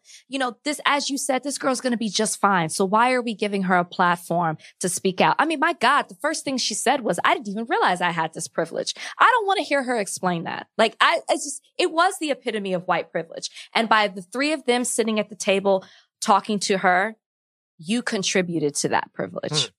Interesting. The reality is that the most annoying thing about the Olivia Jade Red Table Talk, and Olivia Jade hurt no one, was that it was unnecessary, like you said. Like, who gives a shit? Like, Olivia Jade is, like, it was unnecessary. Like, everyone said, like, if Red Table Talk or any place is going to be, now, it's unnecessary to me. Obviously, it wasn't unnecessary to Jada Pinkett. She had something she wanted to say, and she did what she wanted to do, and that's her right as her show. That's her form, okay? But to me, there have been other situations at Red Table Talk where the cultural weight of the offense or whatever was worth the discussion. This wasn't. If you want to have that discussion with somebody, have it with Lori Loughlin. Yeah. Right? Because Lori Loughlin and the people, they were the people putting these things in order. Olivia Jade is just the kid that's going to go on and continue to do her thing, and this is going to be a blip in the entire... Patty Hearst, another white lady from the 70s, Patty Hearst, heiress to William Randolph Hearst newspaper empire, right? Got with it was like there's a black militant group. Oh, yeah. You remember this? Got with a black militant group. Got her on tape. Rat-a-tat-tat. You know what I'm saying? Going ham with all of these guys, right? She was hanging out with them. She was down. She had the beret on. She was getting it, right? Later on, it's like, I was brainwashed, guys. You know what it becomes? It becomes a book deal later on in life. Exactly. Like you said before, it becomes a movie of the week. And this is what that's going to be for Olivia Jade. So let's not act. The only thing that was offensive about it is that we're acting like it's an important thing. It's not an important thing. Not at all. So, be important. Right. So what I'm saying is, the most offensive thing about it to me was Red Table Talk acting like things are one-to-one and that they're equal. And that's kind of what Jada's mom was talking about. There's really no need to discuss it or to really even parse through it because, like, Olivia Jade is going to be just fine. Now, I can't say what mental toll it took on her. I can't say what psychological toll it took on her. She's a young woman starting her life, and she deserves to be able to tell her story. But I'm just wondering why. But why give it to them? And on an all-black platform at that. Black. You know what I mean? Give her, go somewhere else because anybody would have been willing to take that. You know what I mean? And the fact that they did it, it would have been different if she was a family friend that they grew up with, that they had some kind of inside knowledge to this family. I might have been a little bit more like, all right, okay, I can understand this. But it was just more about like, we got her first. So I think that there is something that we have to talk about, at least very very briefly. Let's Okay. go down into the political toilet here. Let's talk about Mr. Rush Limbaugh. Now, just to let you guys know that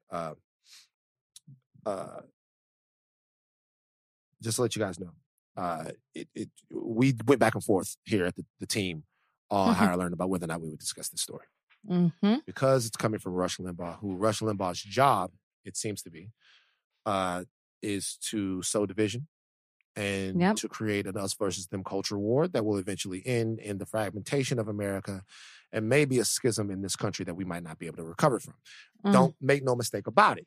When Bill O'Reilly the first time I heard the term culture war, it came from the silo at Fox News, and it was Bill O'Reilly. That is not me railing against the right. That is me saying that the term culture war, okay, was introduced to me by Bill O'Reilly.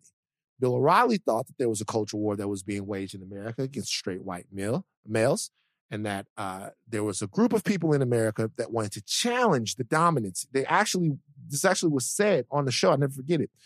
And the leadership of straight white males like Bill O'Reilly. Rush Limbaugh has been on that for a very, very long time in terms of what he believes America should be, who should be running America, and what he believes an American actually looks like. He said something today. He says, there cannot be a peaceful coexistence, not today, earlier this week, maybe yesterday. There cannot be a peaceful coexistence between liberals and conservatives. I actually think that we're trending towards secession. Now, we talk about words that are dangerous, and you guys think what does Rush Limbaugh's opinion matter? And in a grand scheme of things, maybe it matters very little. But I can tell you that in my estimation, I don't think that that's true. I think it's very important for everyone to realize that we're closer to that eventuality than you think that we are. In terms of a full-scale secession, I don't think it will work because of economic reasons. That's not it. But a cultural secession, a part where even more so than there is right now, whether there are two Americas that are fragmented politically, religiously, and economically, but it's always sort of been like that, but not so formally, right? To where you'd have a large swath of the country where abortion was completely illegal. Where you have a large swath of the country where you could have guns, and another part of the country where guns were, you know what I mean? Like in terms of I don't even know how that works. Well, I mean, the abortion thing would be very easy. You strike down Roe versus Wade, it goes back to the states. Right. And there would literally be two Americas, one where you can get an abortion and one where you can't. Right. And with the political climate that we're in right now, and some of the things that, quite frankly, the right's been able to pull off very well, we have to really sit down at a table, everyone, and decide what America is. And we have to do it pretty soon. But that's my thing. How do you do that? You're right. You're right in everything that you said. But the scary thing is, and which is why you have to talk about, I don't know how, even though everything you're saying is right, how do we come to the table when you have a side that is saying, we're all about our country and patriotism and we love our country, but you don't love the people that are within this country because they don't look like you, because they don't act like you, and they don't do the things that you do. We can never be on one accord if that's the way you really think. If with your chest and your words and your voice, you're saying America, but what you mean is an America that's for me. We'll never get there. Well, and that's why that's what I think Rush is putting out there without actually saying all those things. That's what he's saying. That's why we can't get there. Well, I mean, also, the problem with statements like Rush's are that first of all, it's a concrete statement. First of all, Rush Limbaugh doesn't know that to be true. Like, it's a concrete statement, right? It's a statement that there's no wiggle room. So what you do is when you make a statement that says, hey, there cannot be a peaceful coexistence, you create hardliners. Like, you create people that go, okay, it's either here or there. So you create a hardliner when you make a statement like that. And he doesn't know that to be true. Is it a more tumultuous time for the left and the right than ever before? Yeah, but it doesn't mean it has to stay that way. And to be honest with you, it doesn't mean that either side, the left or the right, have to stay the way that they are. The reality is, it's going to take a lot of work from everyone, you and I included, for there to be a redefinition of what it means to be an American. Right. Because being an American doesn't mean that you're a white Anglo-Saxon Protestant male or female, but being an American also doesn't mean that you get to go about your life complaining about everything and never, ever working towards the solutions that will actually make you like a whole citizen. So everyone's got to do some work. Now, I believe, to me, just from my point of view, the work I'm doing isn't actually to be an American. It's to be a human in this country. But that's how we look at it. They don't. I get it. They don't. What I'm saying is that there has to be a baseline agreement made about what everyone's expectations are. Like, what are your expectations from living in your country? Everything you're saying is so reasonable and logical, but I feel like when it comes to other people who don't feel that way at the table, they can't reason it that way. And the problem with what Rush said is that he's giving those people another option. The option, he's not saying come to the table and let's figure this out. His option is to just leave this and start your own. There is no compromise. There's no coming together. There's no unity, which is the same thing Trump was preaching. And then you have congressmen within states who are pushing forward these ideals. You had I believe it was the Missouri congressman who had to take down his tweet because he said he wanted secession and he spelled it like the TV show. The TV show. And then you have in Texas, another person who's pushing forward what I believe is called the Texas Independence Act, which has been brought up several times to secede from the country. There've been a lot of people on that too. Texas and Alaska both have like little wonky little parties that are down for something like that. So we laugh at them, or we don't take them seriously, or we brush off a Rush when he's talking about this, but then they start to gain steam when you see a country that's so divided because you're giving them options. Well, this doesn't work. Well, this doesn't work, which is how Trump got into office. Well, I like him because he's different from the rest and he's extreme and he's not a politician. He wants to get things done that are separate from what's been going on. You know? Remember, so I don't have very much faith in actual secession. I think all of that's malarkey. And the reason why I think that is because there hasn't been a war in America that corporate America hasn't signed off on in a very, very long time. And you would significantly complicate the economies of a great many gigantic corporations if there was an American succession. Because then there has to be new type of there have to be new treaty signed, right? That changes passports, that changes tax stuff, that changes all kinds of things, right? And for a while, it would be very, very bad for the stock market. It would be very, very bad for the economy. It'd be very, very bad for a lot of people who just want to sit back. I mean, the Koch brothers and George Soros, one of them wants the country to be left. The other one wants the country to be right. But they both don't want to be broke because they're too used to being rich. And that's apparently a lot of fun. All right. So I don't think that that's a very realistic scenario. You know what I mean? Like corporate America has to support wars. They have to. And I don't think it's very realistic that would happen. But I don't think that the alternative to it, which I said is a cultural succession in a major way, in an organized way, in a semi-legal way, based upon things that could be deemed unconstitutional by a conservative Supreme Court, and based on other things, is any less destructive. And I think, look, bro, it's like if people are ready to go to the mattresses, well, then so be it. America was built on this type of situation. But just understand how much trauma there's going to be. And civilizations fall. And I don't think people understand their world history. Soviet Union used to be this great big deal. It's one country now. It's still a pretty powerful country, Russia, but then the rest of the Soviet Union, Ukraine and all of that, Kazakhstan and all of that stuff like that. Now it's kind of centralized right there in Russia. Maps are redrawn all the time. But you see, when this map gets redrawn, it's going to be scary. Yeah. I'm scared just listening to us talk about this conversation. It don't sound hopeful, Van. It does not sound hopeful. But that's why it's important to talk about what Rush said, because you got to start paying attention to this. Mm-hmm. You can't ignore it because sooner or later it could be an actuality. All right, so I watched episode 9 of The Bachelorette.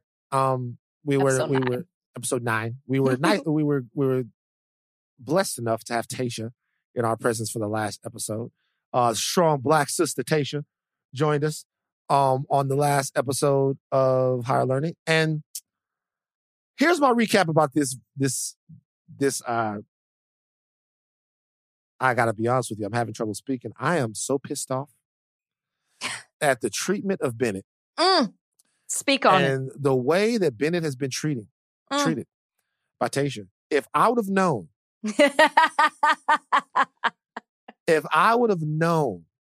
that Tayshia was this type of pit viper, black widow, dragon lady, to treat Bennett this way.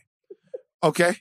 First of all, Tayshia is getting out on Bennett, not for what's going on between her and Bennett, but for what's going on between Bennett and some other guy.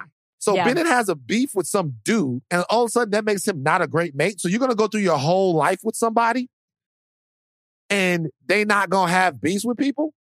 Half of a relationship with a lady is listening to her talk about who she don't like. This is true. Do you understand? Half of the relationship is listening to her saying, I can't stand that bitch. And do you know what you say? I don't like her either. That's the only acceptable answer. I don't like her either. When I went to that holiday party, I saw the way she was acting. It was too much. Mm-hmm. You know what I mean? Mm-hmm. And then they make up. And then you got to act like you never said that stuff. Yep. But that's the way it goes. So Bennett can't have a beef? Right. Bennett can't have a beef, so because of this, is Bennett, what's the guy's name? Noah? Is it Noah? Noah. So Bennett and Noah can't get along, so she kicks Bennett off. She asks Bennett to leave. And immediately regretted it. Because she's not able to stand on her square.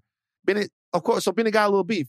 Look, if you got that much swag, then obviously it's going to be some people that don't know how to deal with it. You know what I'm saying? Quite naturally. He glides when he walks. So the reality is that, So before I move off of the Bennett situation, is Bennett gone or not? Because he came back. So, currently he's still with us. He's back. She didn't send him home. He professed his love, and she said, you know what? So nobody ever told me that they loved me in a long time, is what she said. So Bennett. I don't even remember she said that. Wow. Yeah, she said, I haven't heard that from somebody in a while. And so she was very... Bennett is a man of his word. He doesn't play games. So Bennett, he's with us for now. By the way, this was the episode that made me certain that there's no way I could lose if I was on The Bachelorette. I'm sorry. No way you could lose? No way. There's no way I could lose. Why? Because I got too much trauma. This episode was all about trauma. Do you know how many sad stories I could tell? I got too much trauma. Think about the story about the shotgun shells alone. That there, the shotgun shells alone. Forget about stuff that happened back in Louisiana where, as soon as where, like 13-year-old friends get cancer routinely because of the environmental conditions. It's a true thing, Cancer Alley. But what I'm saying is that, forget about that. Because everybody was very sad in this episode. Yeah. Riley and his daddy. I know. I got to take back everything I said about Yoda, Black Yoda. He's great. He's kind of cool, man. I felt for him. No wonder he has pointy ears. Because he's got so much on his mind that it's spreading his ears out. That has nothing to do with it. Don't justify it. That has his mind is settling into his head and it's spreading his ears out. Like, that's no wonder. No wonder. I almost fell out of my chair. No wonder. He's got pointy ears. I didn't know that he lied. Because I think, why is he lying about his name?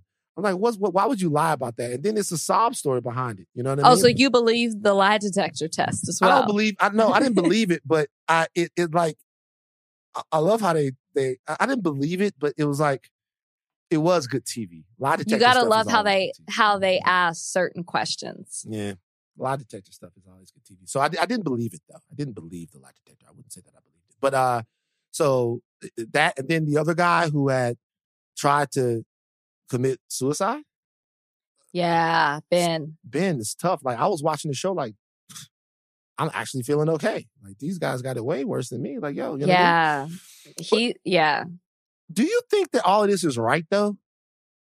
So that's a question that a lot of people, I will tell you, what we're getting from these men is heavier than I've seen from any season that I've watched. Now, I know I'm not well versed before I was on the show, but this is a lot. I think part of it is because normally you see people going from country to country to country, and part of it is filler of, oh my gosh, we're doing this amazing activity in the middle of Finland, you know? And so now it's about the conversation, which we don't normally get to see all of this.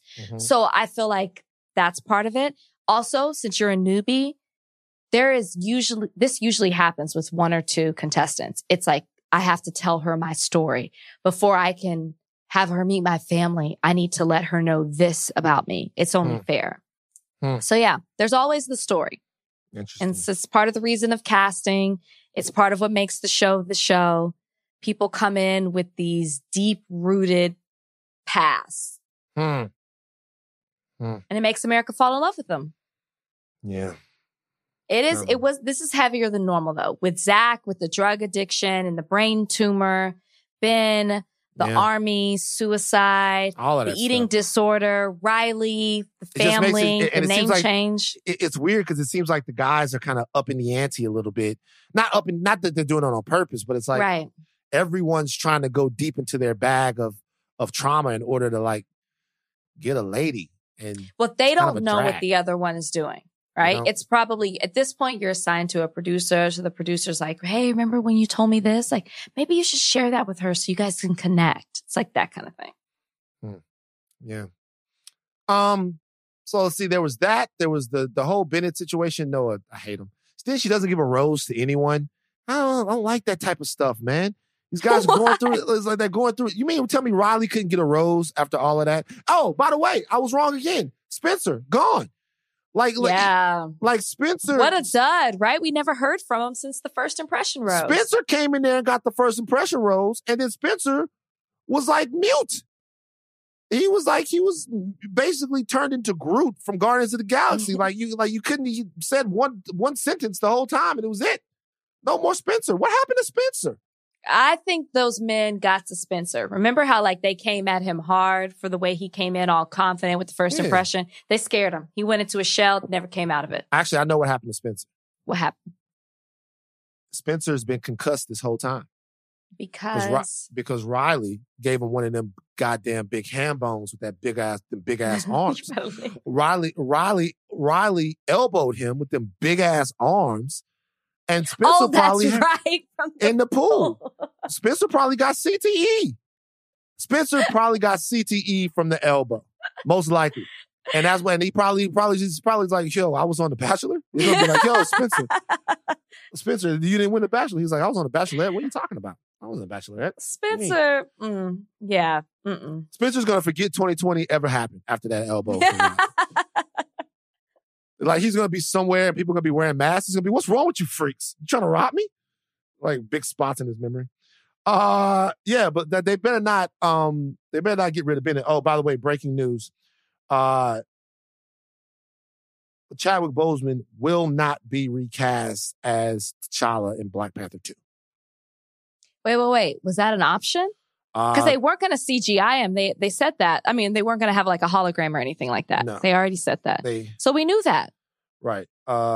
It says Black Panther 2 in 2020 will explore the world of Wakanda and the rich characters introduced in the first film. They will not recast Chadwick Boseman. Oh, recast. I'm sorry.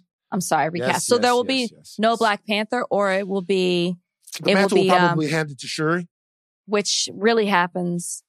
In the book, in the comic. Okay. Yeah. Black Panther goes to America, Black Panther goes to space, Shuri becomes Black Panther for a little while. Does she become Black Panther in secret? So people think... No. Okay.